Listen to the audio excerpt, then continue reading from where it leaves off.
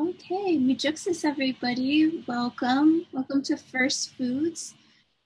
This class today, this cooking instruction is with Emma Elliott. She is going to be joining us in just a few, but first we're going to do some protocols, starting with Brooke. But Brooke, give me just a second to turn the chimes off here, and I will pull up the protocols when you're ready.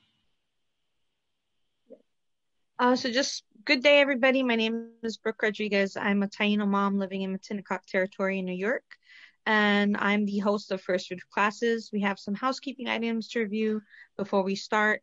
Just before we start, Maida is our interpreter. She'll be interpreting in Zoom after the showing. So unfortunately, we had some technical difficulties, but we will have a Spanish translation after the showing. We'll have a secondary one.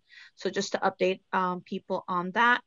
And also just a minor disclaimer if we have so First Foods, again, is for educational purposes. Before using or ingesting any herb or plant or medicinal or for culinary purpose, whatever you want to use, whatever you see in our either in our website, in our classes, or in the group, just make sure that you are seeking a physician, medical herbalist, or a suitable professional. And then just a brief introduction to the protocols. Okay, so the first is food sovereignty. First people have the rights to hunt, fish, forage, and harvest in their traditional territories. It is unacceptable to critique traditional or contemporary dietary styles as a non-native.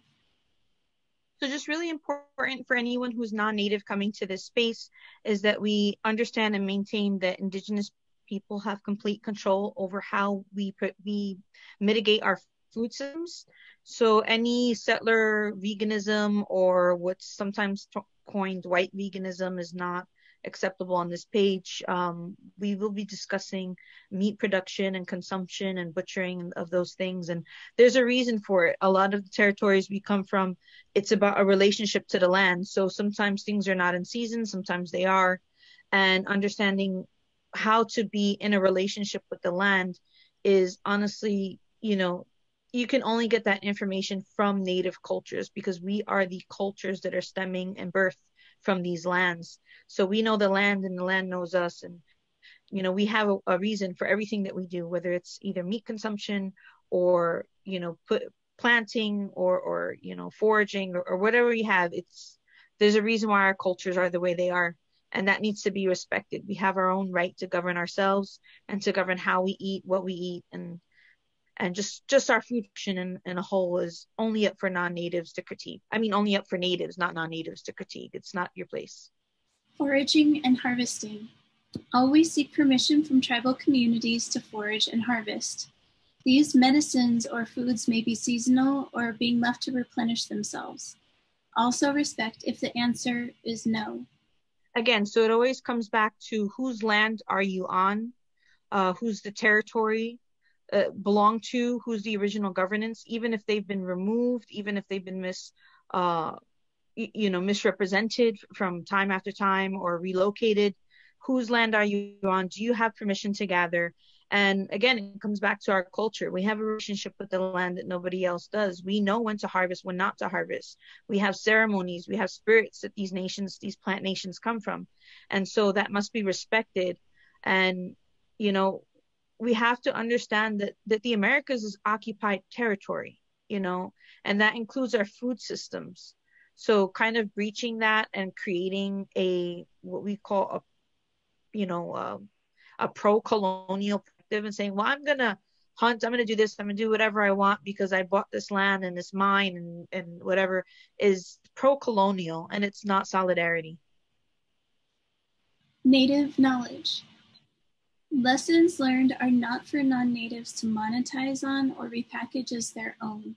Native knowledge systems belong to the cultural communities they come from and to the guest teachers in our programming. Again, it just comes back down to following protocol, following our formalities, respecting indigenous people and the right to have, we don't need to have what's called I forget it, Desiree, what do they call when they do an invention or something like that, and patent?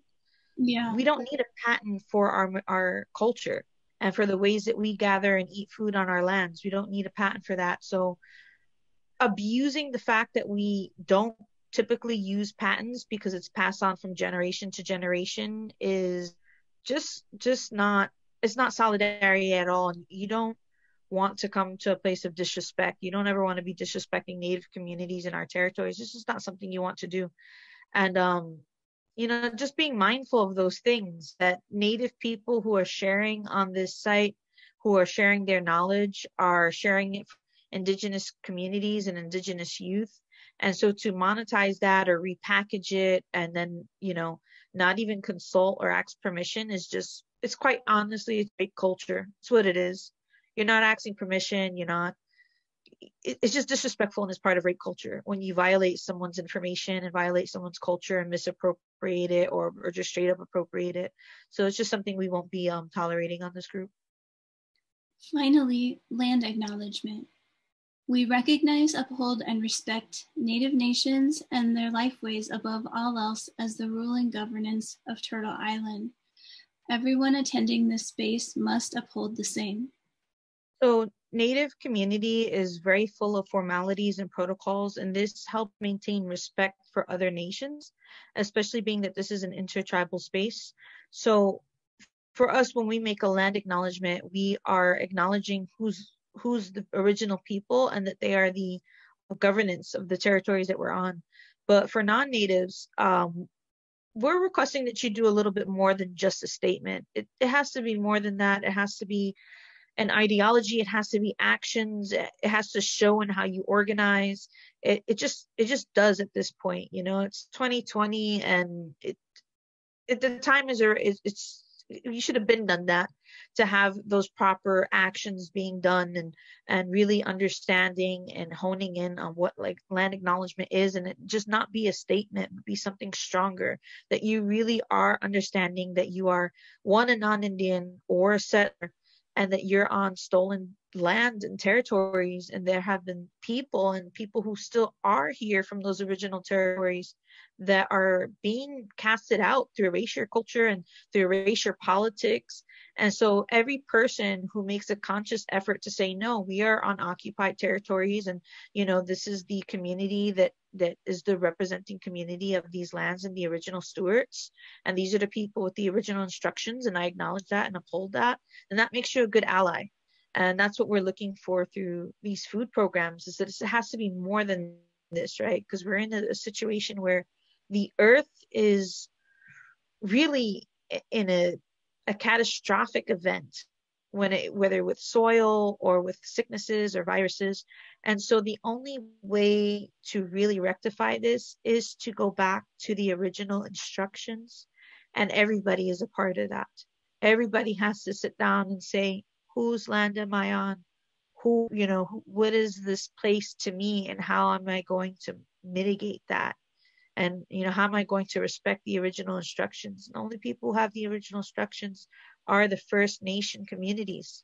Those are the only ones. Mm-hmm. So thank you. And that's something so many of us need at this time. So today we have Emma E. Elliott, and I'm just going to pull up her bio. Emma comes from Kiowa, Oleta, Boruca, and Bribri tribes. She's a cultural activist, artist, and school design coach residing in California. She was raised in traditional plant and cultural knowledge and given the privilege to work with elders from across California and Nevada in preserving historic cultural sites and knowledge. So she's working on her formal education in archaeology so that she can assist Indigenous people with repatriating their historic cultural items, documents, photos, and recordings. In doing this work, she wants to return those relatives home, thus freeing them from the settler-colonial cages known as museums or archaeological archives. So Brooke, is there any way you'd like to introduce Emma? Otherwise, I will bring her on.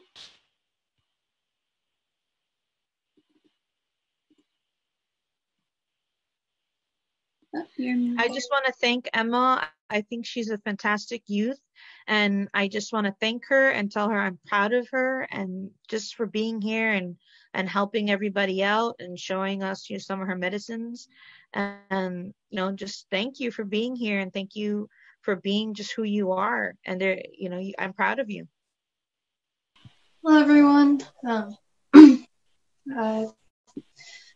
Müchuksu Miwok, Kiowa, Kanilaksam, Nashville. My name is Emma, and I am from the Nashville people in California. And today I will be teaching you about elderberry flower tea and cedar, as well as mugwort or kachina tea. Okay.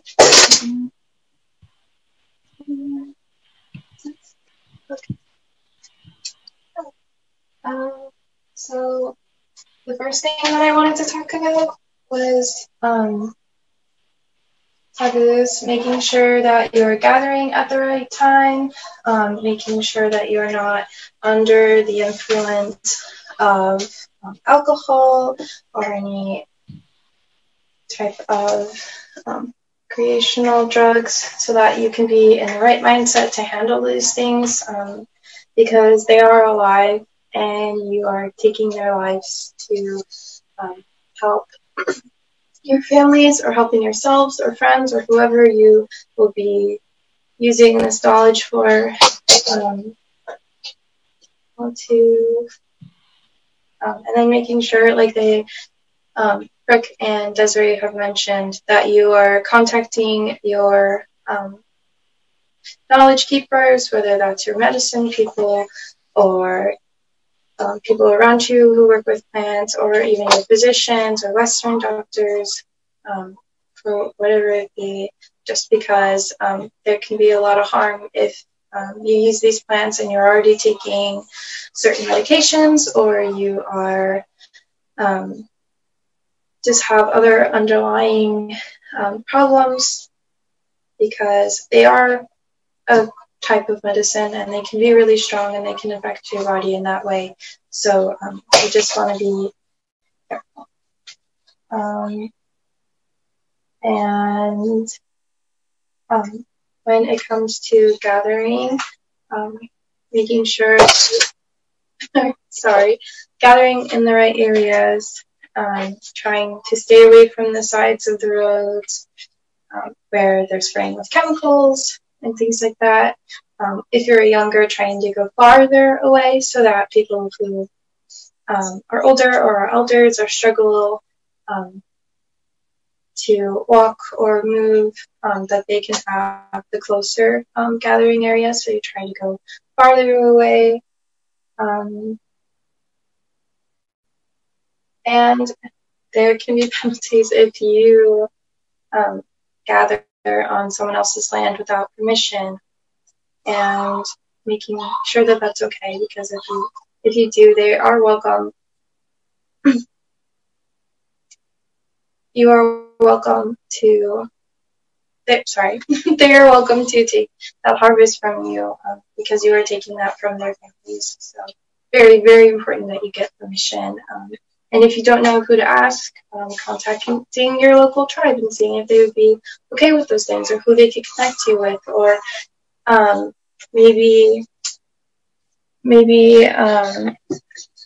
reaching out to Brooke or Desiree after this. Maybe they have some resources for you. And when you gather, making sure that you give an offering, because as I said before, you are taking something's life to use for your own, and so it's only respectful to give something back and say thank you for that. Something that I use can be change, like money, or it can be tobacco, it can be beads that you use for trading, whatever has a significant value to you. And because of the work that I do, I also want to mention that a lot of the times when you're walking through trails or forests or places that are, for the most part, untouched, you're probably going to run into artifacts, things like arrowheads or just different artifacts, and I please ask you to leave them there because they're also alive and they live there, and that's where they're supposed to be. And when you take them from their home, you're not only putting yourself in danger, but also them. It's confusing, and you should be able to just let them be where they are. So now I think I'm speaking about what we're doing today. In my area right now, the elderberry plants are just beginning to blossom, so we don't quite have berries, but we do have elderberry flowers. Let's see if you can see them. So they will be small yellow flowers, and the leaves are thin, hard to see, thin and sharp on the edges, but when you use the flowers, it is for sinus issues. At least that's what my family uses it for. And it's not to get rid of sinus problems, but just to relieve some of the problems that come with that. So what you're going to do is separate the flowers from the stems, because the stems can be poisonous as well as the leaves, so you don't want those to be mixed in. Okay. And then I like to wash them off just to be careful of bugs that could be in there or something otherwise. And then I'd say you could use about a tablespoon or two of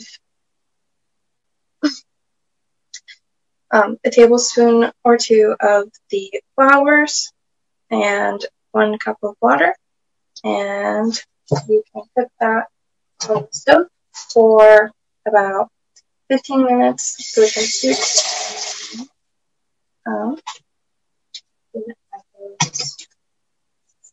And sorry, I'm turning everything on now. Let's see if I can move this closer. I do. Okay. Oh, no. Camera's falling. Okay, let's see. So I'm actually sharing the elderberry flower tea that Emma is talking about right now. So I'll go through, and as she's making this, or maybe at the end, I will share this again in case folks want to look at the recipe. So here you can see the things that are going in that she's going to show us, and I'll share the recipe again after.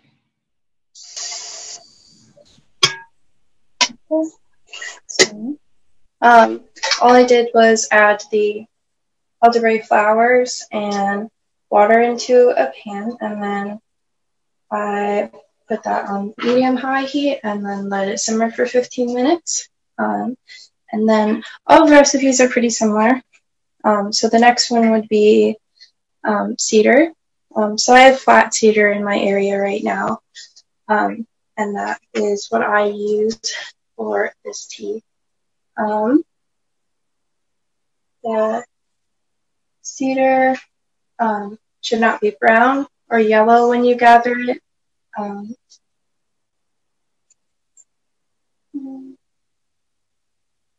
It has to be fresh, otherwise it's just not going to work the same way, or it could make you really sick. So you just strip the cedar from the main stem and separate it out. I'd say use about two full stems like this for your tea, And then do the same thing. You could steep it for about 15 minutes, and that should be strong enough for your tea. And fair warning, it's not going to taste very good. It's going to be pretty strong, like drinking cough syrup or something like that. Something you could do is add honey or a natural sweetener. I would prefer to use natural sweeteners if you were trying to make this an herbal remedy. Sugar, processed sugar is really not good for your body, and it doesn't, if anything, limits the feeling that it's going to do for your body. Something I forgot to talk about is how to tell when elderberries are ready, because the flowers look a lot different than the berries. And when they are ready, they'll be small and purple or dark blue and have like a white coating around them. People can describe it as frosted. And that's how you know they're ready to gather. Again, when you are using those, please do not use the stems or the leaves because they are poisonous. If you are collecting them gathering them when they're not ready, they can cause you to get really bad stomach problems and diarrhea and things like that. So you have to be really careful, and that's why it's important. And that's why it's important to make sure you're reaching out to those knowledge keepers so that they can teach you what you're looking for when you find a plant, making sure that you're using the wrong plants or that you're over-gathering. They have a lot of lessons to learn before. It's not as easy as just going out and saying, like I think that's the plant, I'm going to gather it, because that can be really dangerous. So as you cook your tea for the elderberry, it'll turn yellow. You want a pretty dark yellow tea. And then the last tea that I'm going to make is mugwort or wormwood. In my language, we call it kachina. And this is kind of like my version of sage in my area. And it's important to be using the plants in your area and not using plants that are already overgathered. Like white sage is overly used when there are lots of other things that have the same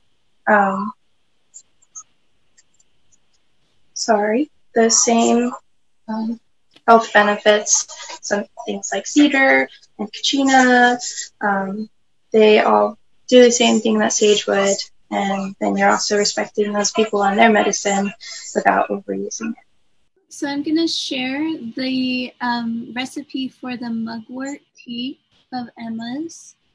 As you can see, it has the disclaimer on the top.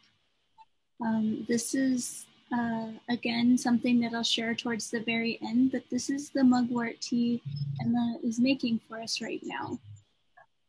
So for right now, if you are going to use these teas for people in your family or people outside of it, it's very, very important to make sure that you are keeping everything clean and sanitized before you start the process, making sure that you're wearing masks and gloves while you do it,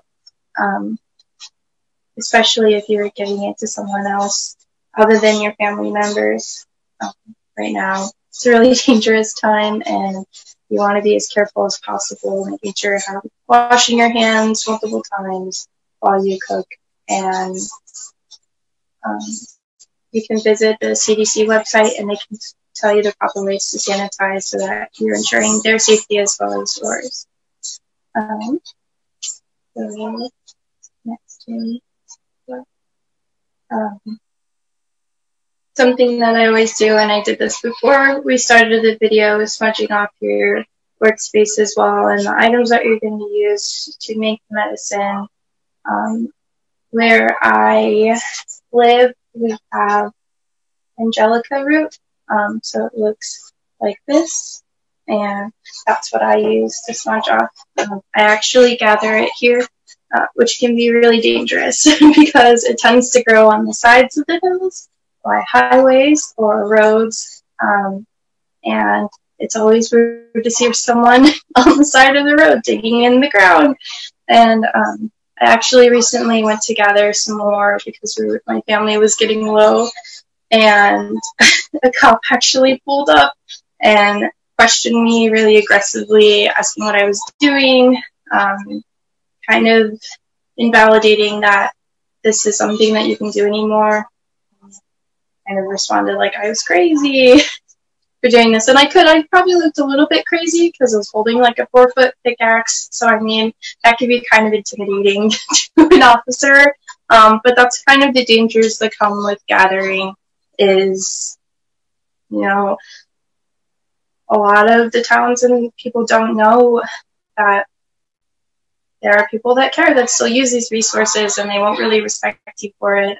I've definitely heard of people accidentally going on private property when it was the land that their grandmothers used or their parents used, and being arrested for those things. So it is really dangerous, and that's also another reason why it's important to ask your knowledge keepers about what areas you should gather in, because they can give you that advice where it's like, this is property that we know.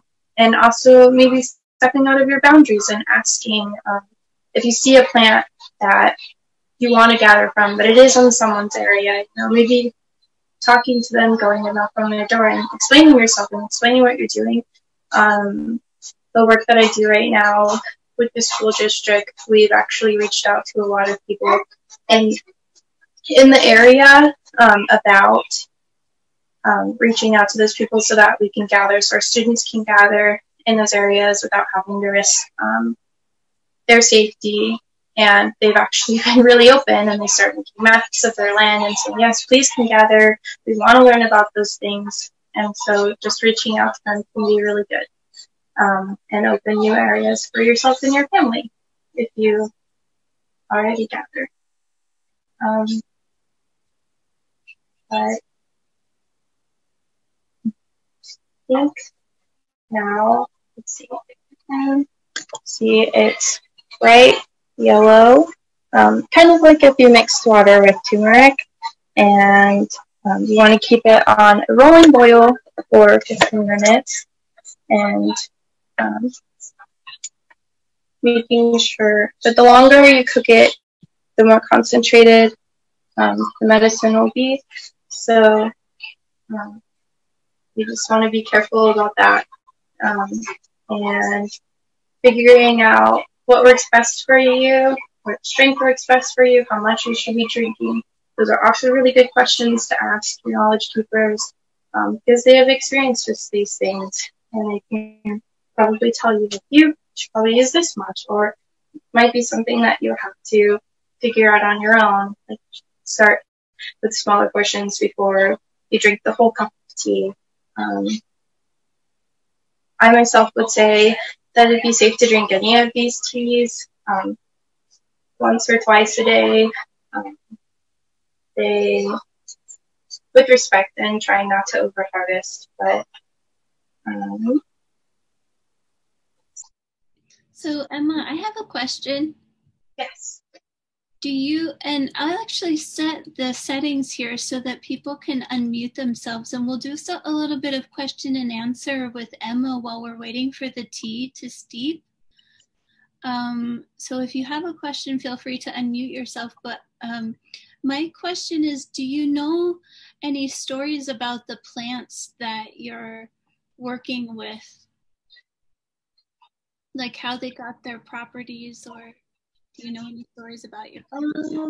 I don't. That's a really good question, and that's something I definitely want to look more into. I do not know where they came from specifically, or if there's any stories behind them. This is just what I've been taught growing up by the elders who were around me and my family. But I believe that at least what's been taught to me is that they all were here first, the plants and animals before us, And I actually believe the mugwort or kachina is also used in Asia, as well as the elderberries are used in Europe and Asia. So I think that they've been medicinal, had a lot of medicinal properties throughout the world, and that's all I know about them. You have a question from the comments from Laura, who's asking, are you cooking cedar in the pot? I am not. I don't have a lot of little pots, unfortunately.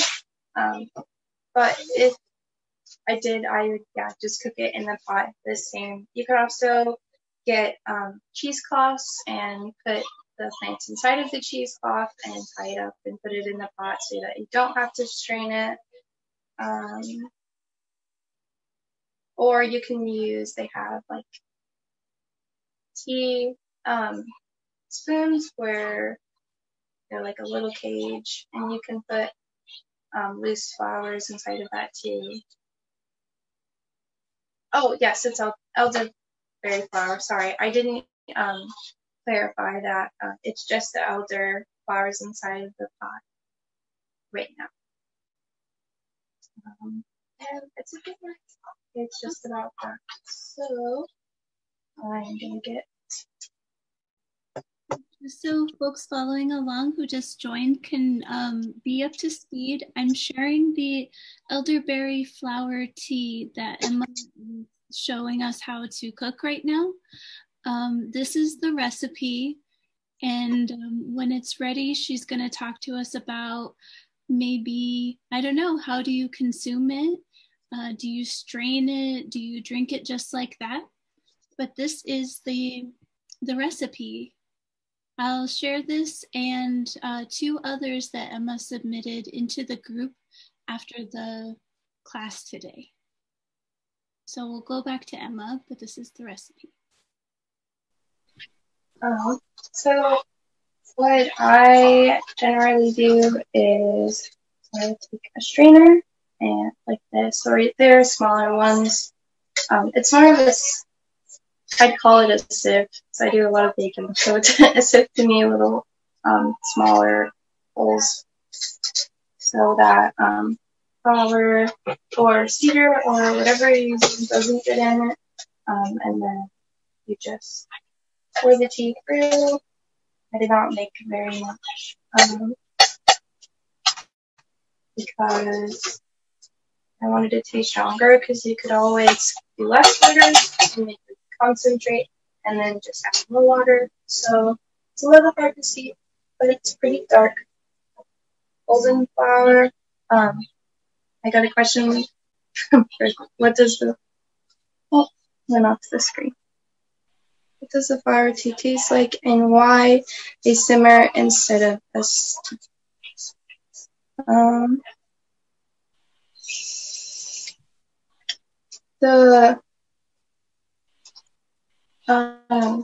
I have been taught to simmer it because it pulls the oils from it already, and because it's not dried. The flowers I had I gathered a couple of days ago, and so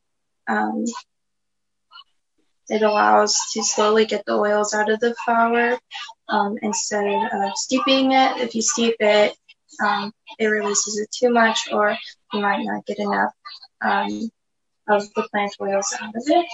So I have this tea now, and I would generally mix it with water or add a sweetener. All of these teas are going to be pretty strong tasting. They're not, depending on your palate, they might taste good to you, but I would add the sweetener to it, a natural one. Did you want me to share the cedar tea graphic that you submitted, and we can talk about cedar tea a little bit?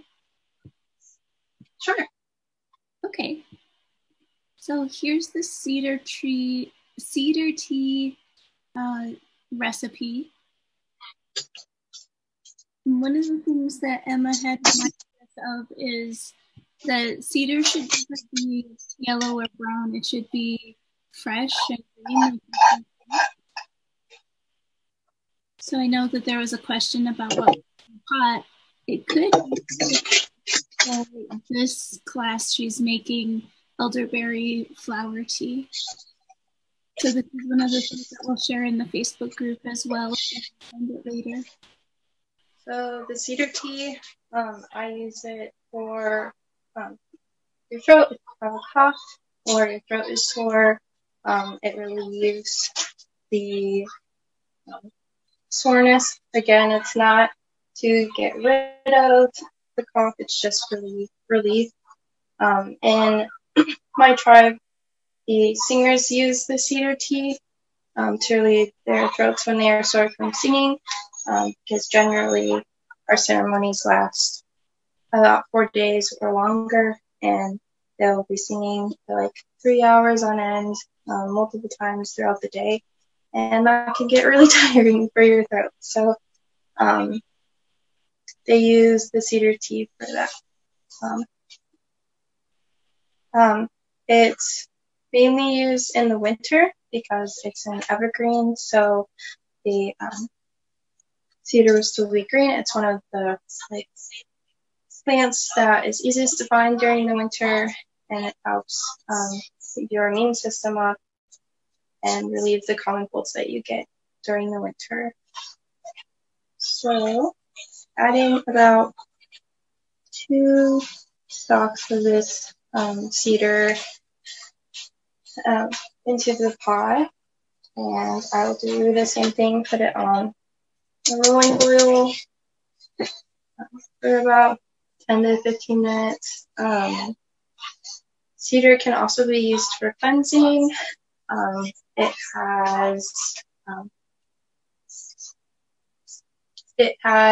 Sorry, trying to read chats and keep talking. It has medicinal properties for cleaning. It's antibacterial. So that's why it's similar to the sage. It cleans the air.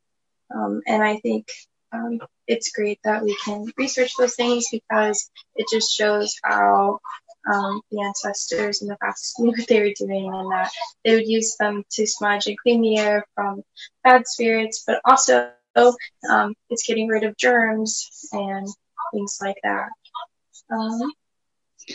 Emma, I have a question. I'm sorry I keep asking all the questions. I just have a lot of questions.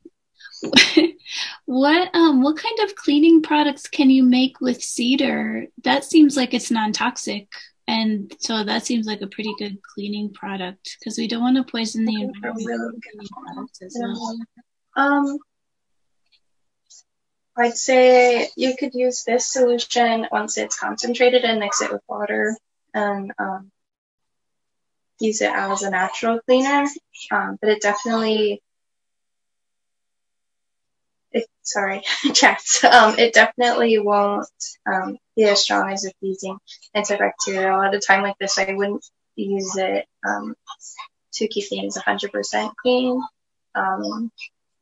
But yeah, I believe that those are the ways that you can use it for cleansing. Or when we make our acorn mush, we also use it as in a cleansing way for that. We put it in the acorn as it's being processed, so that we can cleanse it. It also helps with the acidity, and for some reason it makes it taste better. But you can also just burn the cedar in your house like sage, dry or wet, and that cleanses the air. And then I got another question. In Nevada, they were asking about kachina, and it does, you do have kachina in Nevada, and it grows in the canals. Something you could also use as sage is the sagebrush, which is very plentiful in Nevada. And you can also make teas out of that, but it has to be dried. You can't make it fresh. Something else. What else do I know? what they use in Nevada.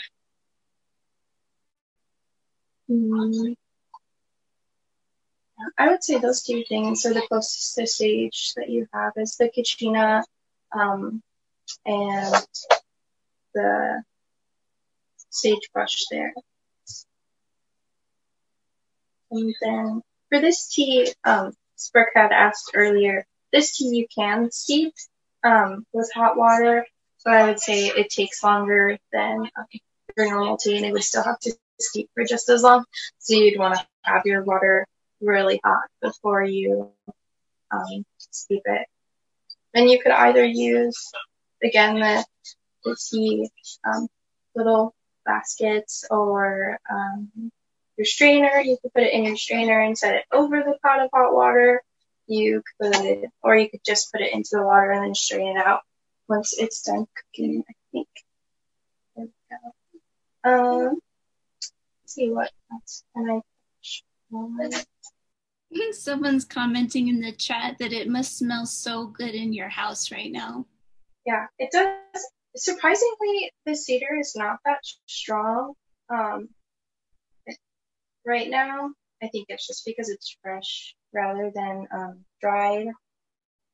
But yeah, it does smell really good between burning the angelica and then having the cedar and the kachina. It smells good. So can we use dried cedar or does it need to be fresh? Because what if somebody sends you some cedar and then it's dried on the way before you receive it? You wouldn't want to use the dried cedar. For the elderberry flowers, you could dry them. I wouldn't use the cedar when it's dried for the tea, but you can definitely still use it for cleaning, cleansing, like burning. But yeah, usually there's a lot of cedar in the mountains, but I could understand that. I'm not sure how you would keep it fresh if you were to mail it. Maybe if you, I don't know if this would make the box wet, but maybe you could take like a paper towel and soak it and then roll it up and then put it in another towel and then send it, and it might stay fresh that way. I haven't tried that though. That's just a guess. But maybe I'll have to try it and see if that works.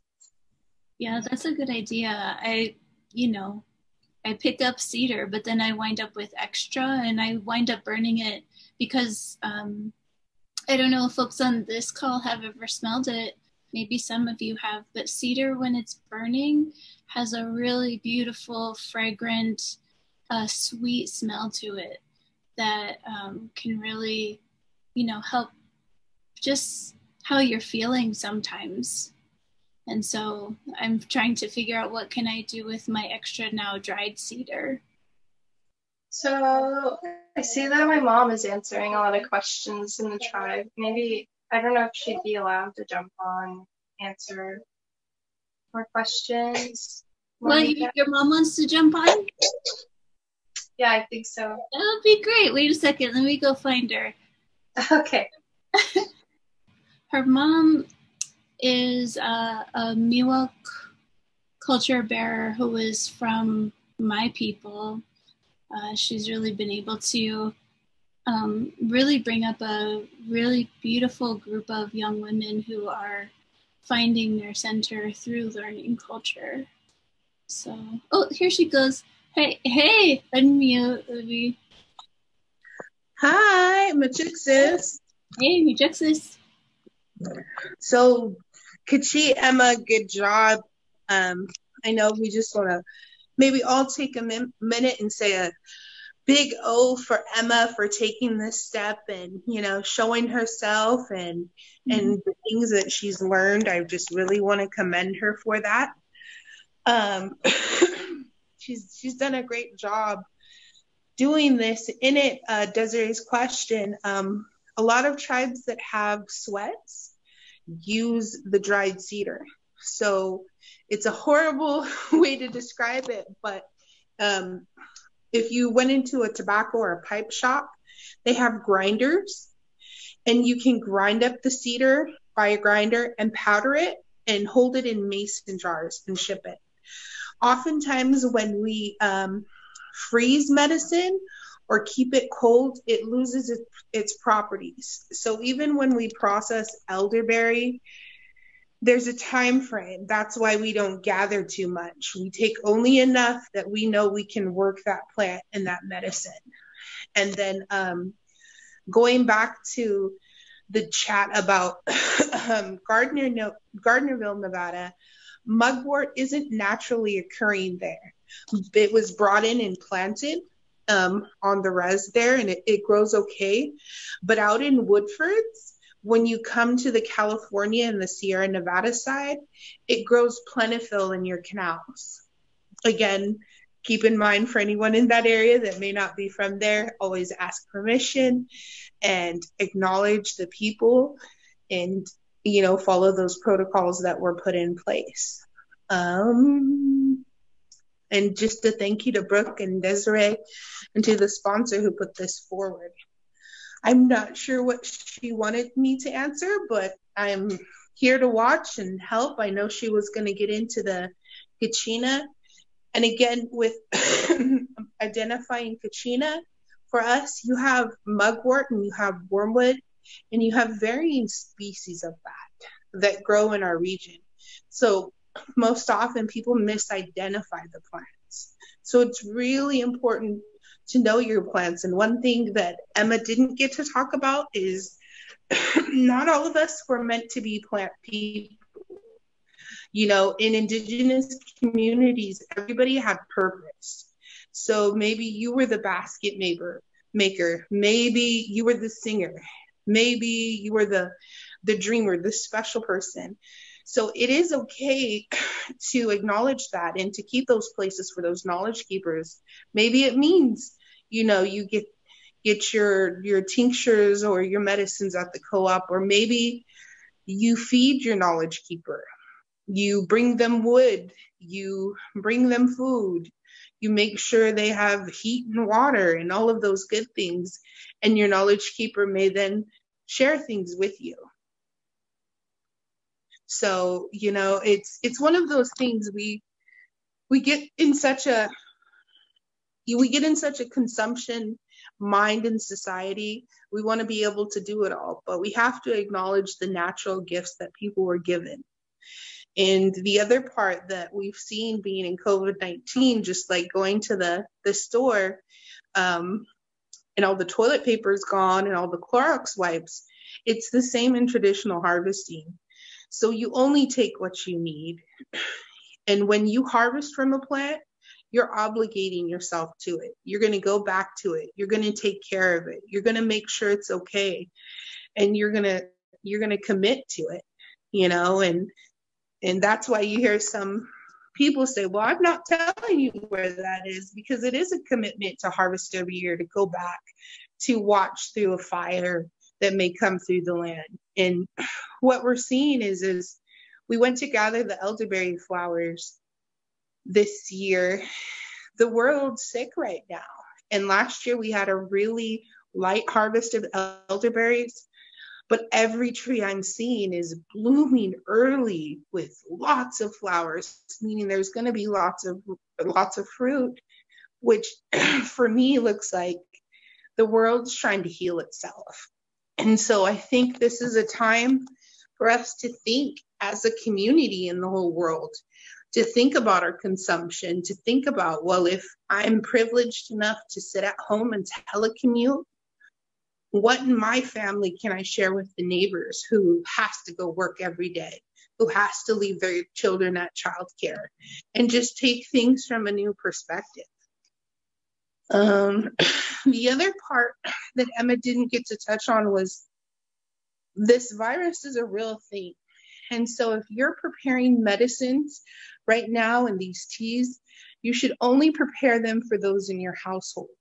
And even when preparing for things in your household, for people in your household, you should be wearing masks and gloves. You know, it's just another precaution, because this is medicine. If I have a positive case and I sneeze into the tea, and I feed the tea to my children, I've just transmitted the virus. You know, it's a very real thing that we have to be aware of, even in our food consumption at home. If I've got a sinus infection and I take a taste of the food and put the spoon back in the food, you know, I'm transmitting it. And so that's something that we've prepared for in our house, because Emma's wants to share this medicine. When she makes her final batch, she'll be masked, she'll be gloved, it'll all be aseptic, and she'll take all of those precautions. So I think that's what I have. Maybe we can jump back to Emma if she's okay. Sure. Thank you so much for sharing that, just by the way, Elizabeth. I think it's really important that folks understand that, you know, young people in the community are brought up by culture keepers such as yourself. So I just really appreciate you just speaking so, you know, just straight to the point and just letting us know stuff that needs to be said. And it's really cool just to have you and your daughter on First Foods. I see that Emma is back up. Are you ready, Emma, to do the final parts of your tea? As she gets ready, I think there was a question. The question about bare root, again, because that's not specific to our region, I would lean to a culture keeper in that area where it grows. So just speaking with bare root, if you watched our first class with Linda Black Elk, that was one of the medicines that she was very afraid to share because of over harvesting. So I would say leave it alone. If it's not from your community, and this is for non-natives and also intertribal protocol, leave it alone. Or like Emma said earlier, she gave us a very detailed way of how to look for approval if we can harvest something. Emma said go to the medicine keepers, the knowledge bearers, the council from those communities and acts. But white sage and bare root, if you can find something else, I would say allow those plants to flourish for the communities that have traditionally held them and been in relationship with them. Yes, it was for bare root and also white sage. There's a lot of plants that are being over harvested, but those are like the two main ones that are kind of like recurring and things like that. So white sage, bare root, and some other things you want to allow the traditional territories that still really use that, because a lot of the times there's a really big disconnect, especially with city folk, of how res or rural life is. And sometimes this is their mode of food and commodity, and they don't have, you know, a next door Walmart. It might be like 3, 4, 5 hours away, you know. So we have to understand that traditional communities really still, a lot of them still have a very strong connection with land harvesting. So you also don't want to disrupt that, especially if you're privileged in a way that you're able to get other items that are just as beneficial or medicinal. That was one of Linda Black Elk's big takebacks, and I think we'll put it definitely back up and show it to you so that you can kind of see about through an ethnobotanist. But again, what Emma was saying, Emma was straight to the point. Find your medicine keepers, ask permission, be respectful, and know the knowledge of the plant, you know. So yeah, that's pretty much it.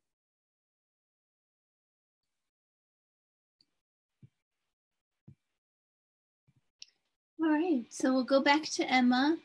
So I had already strained the same thing that I did with the elderberry flowers, is you just strain your tea through into your cup. So this is the cedar tea. It's a pretty bright yellow. And then I put the kachina or wormwood into the pot with a cup of water. It really depends on how strong you're trying to make the tea, where the amount of water to the amount of medicine that you add in. In the recipes that I shared, those are very general amounts, but it will depend on you're trying to make it more concentrated, you'll cook it longer or add more. It just really depends on what you are trying to do. Something I didn't mention was the elderberry tea. Once you make it, you want to drink it within 3 hours of making it. As for the kachina, you can store it in the fridge for about a day or two, and then you would want to throw it out. And then the cedar tea, you want to drink immediately. You wouldn't want to have it out more than an hour. And that's where these are different than normal teas that you would buy at the store. They're natural and they don't have preservatives, so they're not going to last quite as long. So you really just want to make it when you're ready to use it. Emma, could you tell us, like, it looks like you have that tea on a really fast boil. Yeah.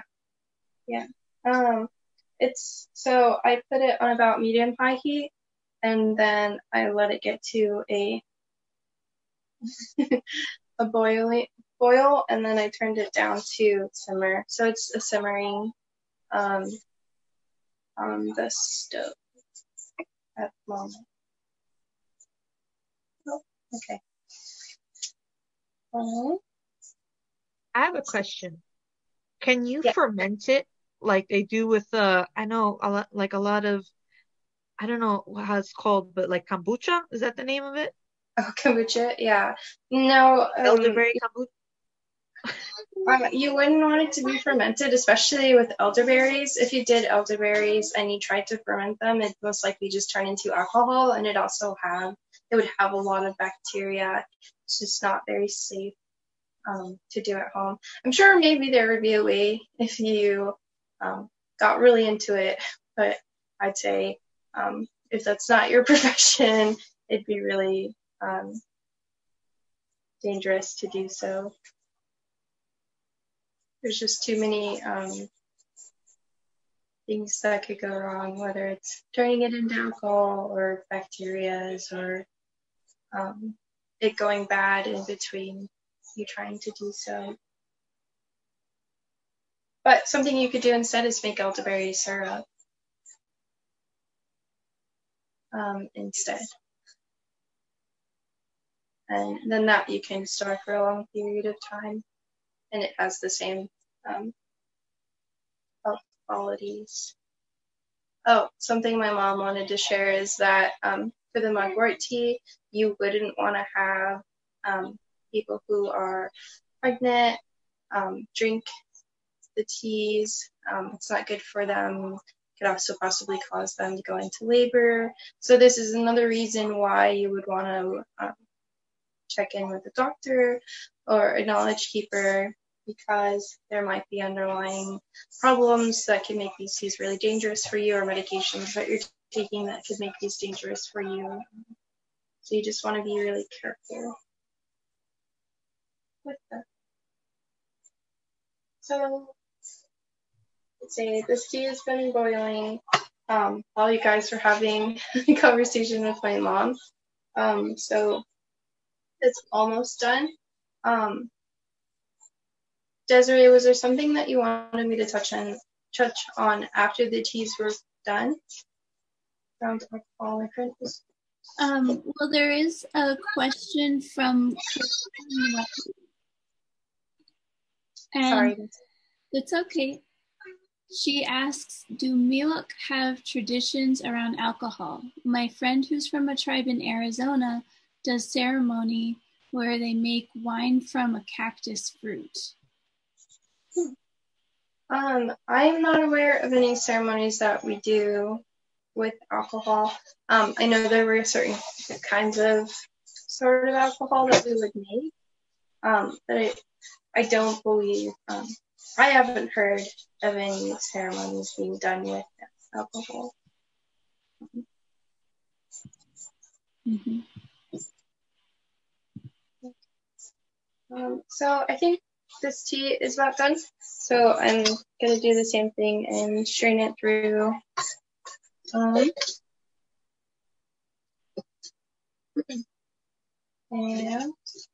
then all of our teas will be done. And that did not take quite as long as I thought it was going to.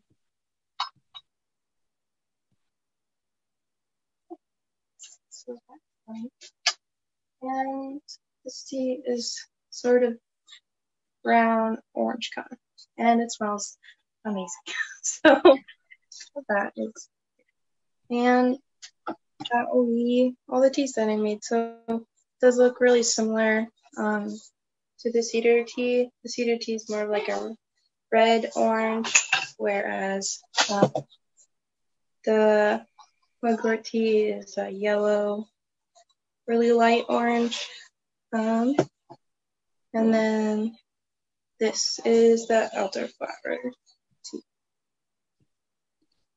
And would you go over for us what some of the benefits are of the 3 teas that you've made? Like, remind me what the mugwort tea is good for. The mugwort tea, I believe, is good for the immune system too, as well as sore throats and coughs, similar to the cedar tea.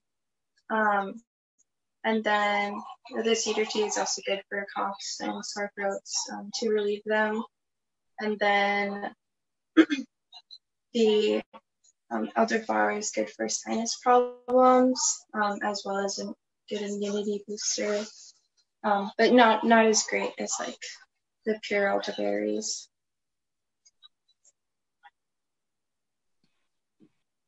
And you said so you would add a sweetener into some of those. What sweetener would you recommend? I would recommend, normally what I do is I get honey from your local area. It should be natural honey made from either the wildflowers or flowers in your area, because when you use it locally, it can also help with your allergies and your immune system, because it has the pollen from the plants that are around you. So it's just kind of a double boost, and it's sweet, so it helps sweeten the teas, while also adding that extra immunity. That's what I would use. You could also use agave, that's a natural sweetener, or natural maple syrup, not like maple syrup maybe you would buy at the grocery store. It's like $2. You would want to use something more natural, so it doesn't have those processed sugars in them, because then it just defeats the purpose of the medicine, I'd say, and makes it not as strong. So those are a couple things that I would use to sweeten it. Or you can just water it down a lot if that makes it easier, but then there's going to be more for you to drink, so you just have to endure it a little bit longer. Mm-hmm. So I'm going to go ahead and share to the screen again the 3 recipes in a row for the folks who might be taking notes and want to just read the recipes.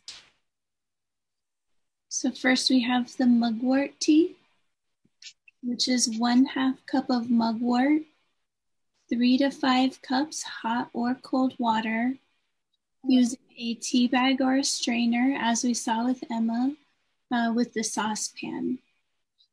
And I believe, and Emma, just correct me if I'm wrong, that you let it cook in the saucepan about 15 minutes for each of these. Yeah, that's correct. Mm-hmm. And then the next one is the elderberry flower tea, which is 1/4 cup elderflowers with no stems and no unripe berries. The berries, she said, when you're looking for them, they have like a white, they're frosted looking when they're ready. So for this tea, you take 2 to 3 cups of hot water in the saucepan, again 15 minutes, and put it through to a strainer. This is another one that you're going to want to consult a knowledge keeper and physician before use. And then finally is the cedar tea, which is 1 cup stripped cedar leaves, again fresh, not brown or yellow, and not dried. 2 to 3 cups of water in the saucepan, and then use 1 tea bag or tea steeper. So you would cook that or boil it for 15 minutes. And that's how you get these 3 wonderful, fragrant, healthy, natural teas. So we're gonna go back to Emma, maybe to let us know anything else about these teas, and then we'll go back into Q&A. I think I mentioned about everything.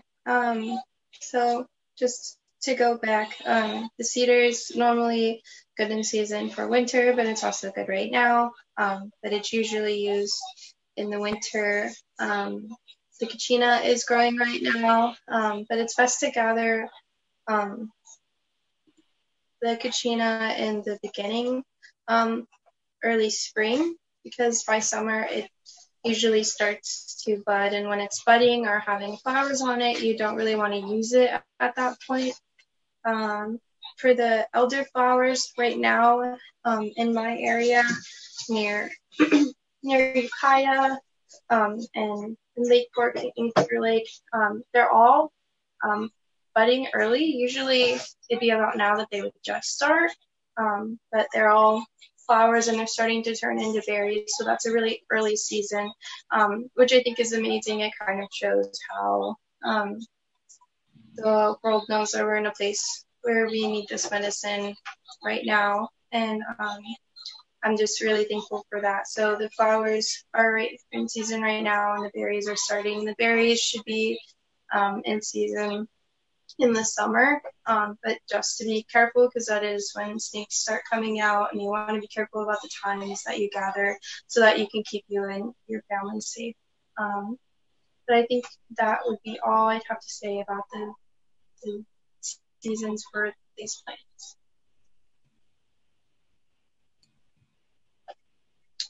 So Emma, I just wanted to ask you, because I know that you're really into youth organizations and organizing.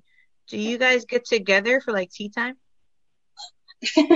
The students and I? Mm-hmm. Was that a question? Wait, sorry, could you say that again? Well, just talk about how the youth and you gather, and if you guys get together for tea time or foraging or anything like that. Like, just talk a little bit about, how that how this is helping you guys as a community kind of just reroute and reconnect. Yeah.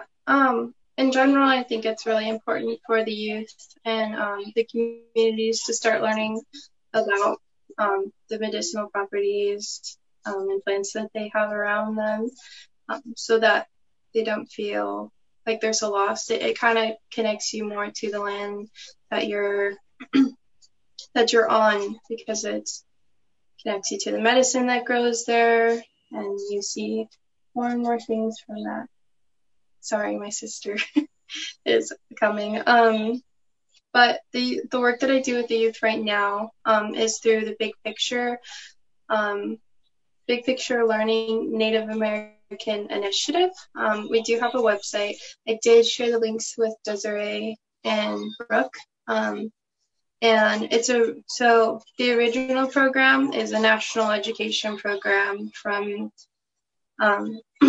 all over. They're in California, they're in Africa, and New Zealand, so they're really spread out. And it's only been a few years now that we've had the Native American program. And so we're still in the beginning stages, trying to get more grants and more things so that we can support more students and connect with them more. Right now it's just been getting to know the schools and getting to know the youth and having them come through with us and understanding what we're trying to do and help them with. But our plans for this year is actually to start doing that, to being able to take them out on more field trips into their area and see where they come from and what the land is like here. We're also working on making botanical gardens and medicine gardens, trying to grow traditional foods, because that is also really important. I'd say just eating traditional foods that are healthy for you, that would be in season, can make just as much as an impact as some of these teas that I've made today, because the seasons that they're made for those times. So that's what we're doing right now, but well, not right now. That's what we were doing in the past and what we're trying to do in the future once things open back up. But it's a little difficult for our program at the moment because it's all based around being together like a family. And right now we can't do that. We're trying to keep them safe. So, but those are some of our plans for the future. And also getting community outreach, making sure that those students and those people know like where their communities are from or where their tribes are from, and also knowing that people in the community do care for them and can help them, and bringing out those mentorships of whether it's medicine keeper or otherwise, because there's lots of things that you can do in the Native community. And so it's just reconnecting those people with each other, because I feel like from everything that's happened in the past, we've been so distant from each other and feel like we're all just trying to survive this, and we've forgotten how to live and just enjoy life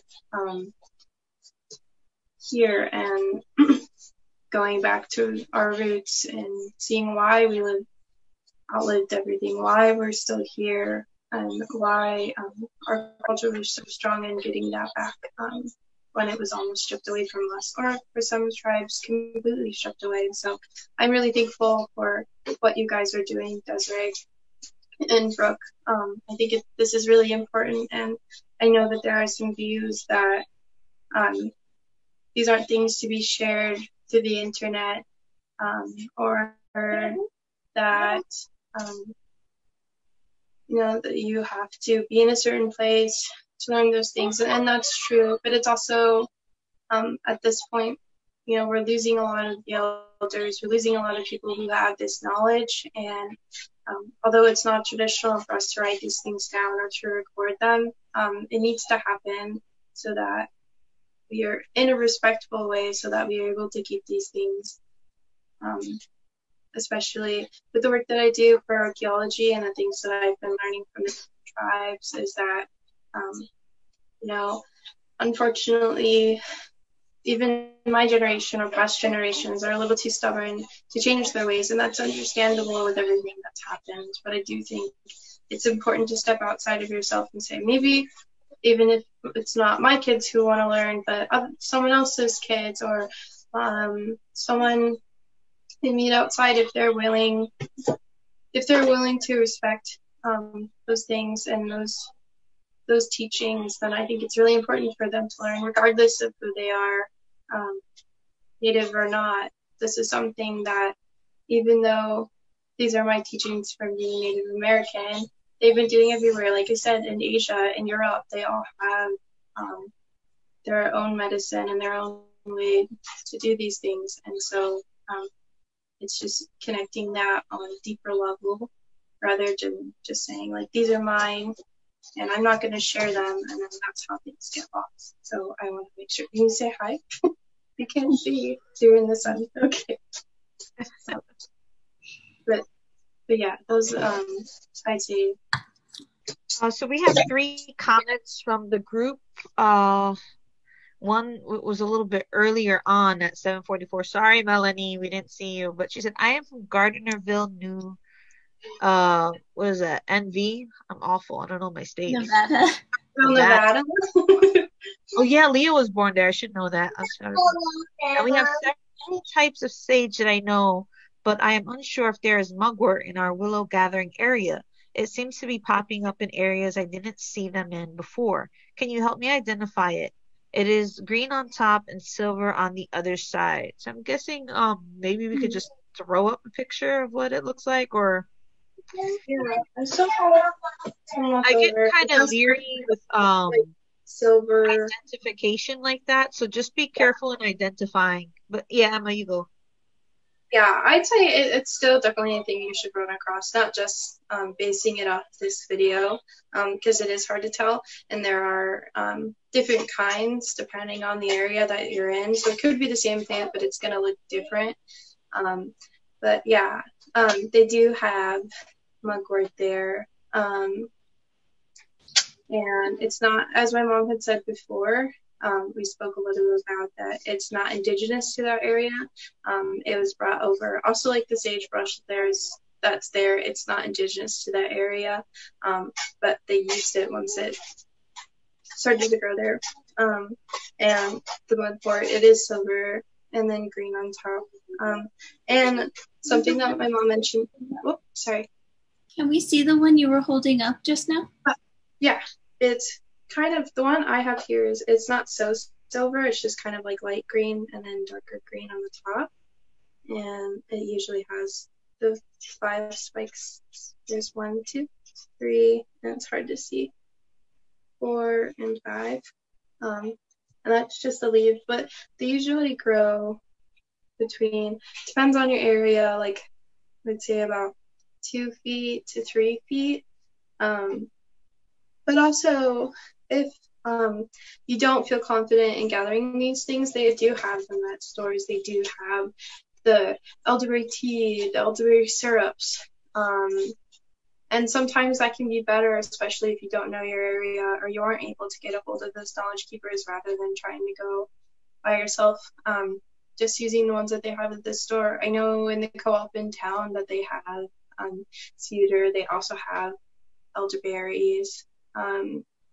Dried ones for right now, so maybe taking advantage of that, and maybe hopefully in the future it can change, that they would get that from us so it can stay with the people first and then the rest can go. But for now, yeah, I'd say if you're not confident in knowing what it looks like, I would just go to the store and buy it if possible, instead of risking possibly getting the wrong plant. I wouldn't want anyone to get sick. Mm-hmm. We've actually warned folks on these calls, though, not to purchase white sage and things like that, like those types of medicines in the store. So it's really important to notice across Linda and Isaac and Emma, the explanations that are like, mugwort is in your environment and it's not threatened. You don't have to go buy it in Whole Foods. So learn to identify them. But there are places, like she mentioned at the co-op, where you can talk with people who know what they're looking at. And that's a good place to start if you have questions. Just go to where the product is and ask people around, what is this elderberry syrup? Can you tell me about it? Can you tell me different things? And you'll find folks who know and who can tell you if you have questions. But part of the due diligence in learning is to go and find those knowledge keepers around you. Yeah. We also have, I don't want to massacre her name. Is it Carissa or Caressa?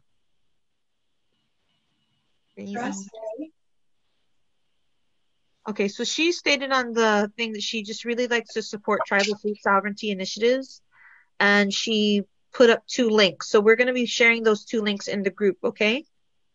Because we believe in the same thing too. Tribal food sovereignty, native businesses helping, indigenous economy and helping promoting native, just native everything, honestly. Very native centric on this group. I think Desiree can confirm that we're very native centric. Yeah, we're so native centric. That's my cousin Carissa. Oh my God. See, look at that. Everybody knows each other. Carissa is Desiree's cousin. We got you, Carissa. We got you. Okay, so then Michael, I apologize. I have missed much of this conversation. I have heard teachings that tea should be consumed weak, steeped for 5 minutes or so. Have you heard this? What could be the reason?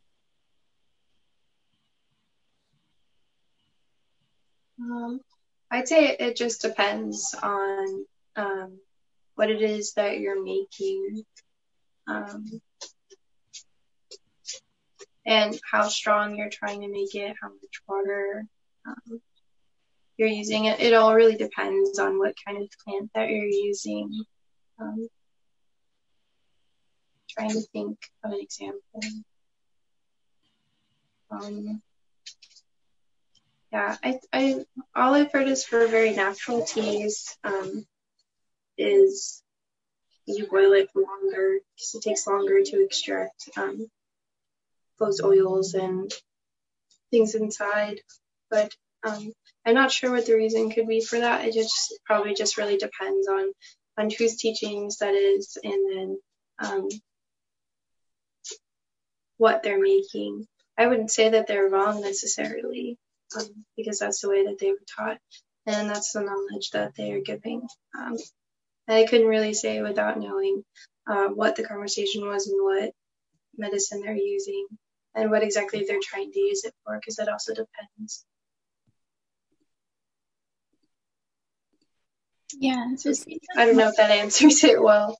It seems like much of it is about you develop a relationship with the plant and you learn about how that you need. So it's probably best to start off weak, and as you develop a relationship, learn what it is that's developing in your relationship with whatever the plant is that you're seeking help from. Because you know, part of it is you need to talk to those plants and ask them, be in relationship and say, I'm asking you for this help. We heard Emma talk earlier about making sure that when you go out and you gather or you forage, you have things that you bring with you to give back, to acknowledge the relationship, that you're not just going to be taking, you're also going to be giving as part of your presence and being back in a natural order. So I would start, weak. I don't know a lot of things about, but I know, if you're approaching it, maybe don't make yourself some cedar tea that's like you can't swallow it because it's just so strong. Maybe make one that's weak and then learn through it. Emma, is that something you would agree with? Yeah, I agree with that, definitely. Because I've grown up with the different teas and the different medicine, I've definitely adjusted to the taste. But at first it can be really strong. And don't force it down if it's that strong. There are definitely other ways to do it, or just make it lighter, or adding sweeteners, or watering it down. But don't try to make yourself drink something that's way too strong for you. Just gonna mention this, and maybe we should open it up so everybody can kind of chime in and talk. But plants, every plant is different. So just listening to Emma and Desiree on understanding the plant and developing a relationship. But even the plant, whether it's the stem, the roots, the bark, or the twigs, each of those parts also have a different relationship. So usually for more woodsy types of teas, it's harder to extract if you just steep. Or some leaves are very fibrous. So you want to really, it just comes back to developing a relationship and understanding the plant as a whole, and understanding that where you're at with the soil, sometimes soil, unfortunately, is contaminated. So understanding that too, understanding the environment, understanding the plant, understanding the cultural barriers, just back to that. And I just wanted to let you guys know that, and also probably open it up because I know that there's like a lot of comments on the chat. You guys can just talk.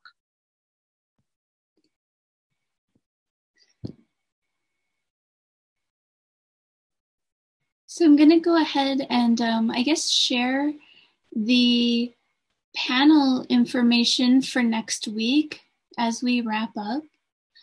So our panel, the way that First Foods is laid out is that every fourth class is a panel that brings back some or all of the instructors that you've seen from the weeks before to talk about, well, this week it's understanding our relationship with the land. And it's hosted by Unchi, that's grandma in Lakota, Unchi Christinia Iala. She's a grandmother in occupied Arapaho territory where I live, who is going to be hosting it and leading us through a panel about understanding our relationship with the land. So the registration link is there at the bottom. It's bit.ly/firstfoods4. And the same way that you registered for this week's class is going to be the same for this panel.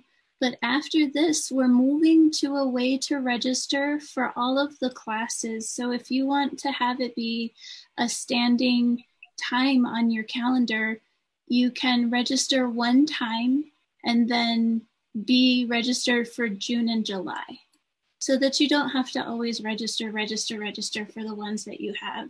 And it also just makes it easier for us to email everybody. Your links won't change, that sort of thing. We can send you class materials a little more easily this way. So I just wanted to let you know we are going to change how you register, but for this last panel, you do have to register individually. So just a heads up that that's changing. We'll be sharing information in the group about our host, Christinia Yala, and about the past panelists, all in the same post so that you can read it and see what it is that's going to be discussed and what we could maybe learn from these First Foods programs. So I just want to say thank you to Emma and just give you the spotlight one more time to wrap up, and then Brooke will close us out. Okay. Emma, we'll see you later. Thank you for coming. Thank you so much for having me, and I'm really thankful for everything that you guys are doing. Mm-hmm. Folks are saying thank you, Miwok. They're impressed with you. Thank you for sharing your knowledge. Thank you all for coming. Mm-hmm. And with that, we'll go ahead and close. Thank you to our sponsor, Ibex Puppetry, for the support to make First Foods happen. We've got an amazing community that continues to come to these classes, and just thank you so much.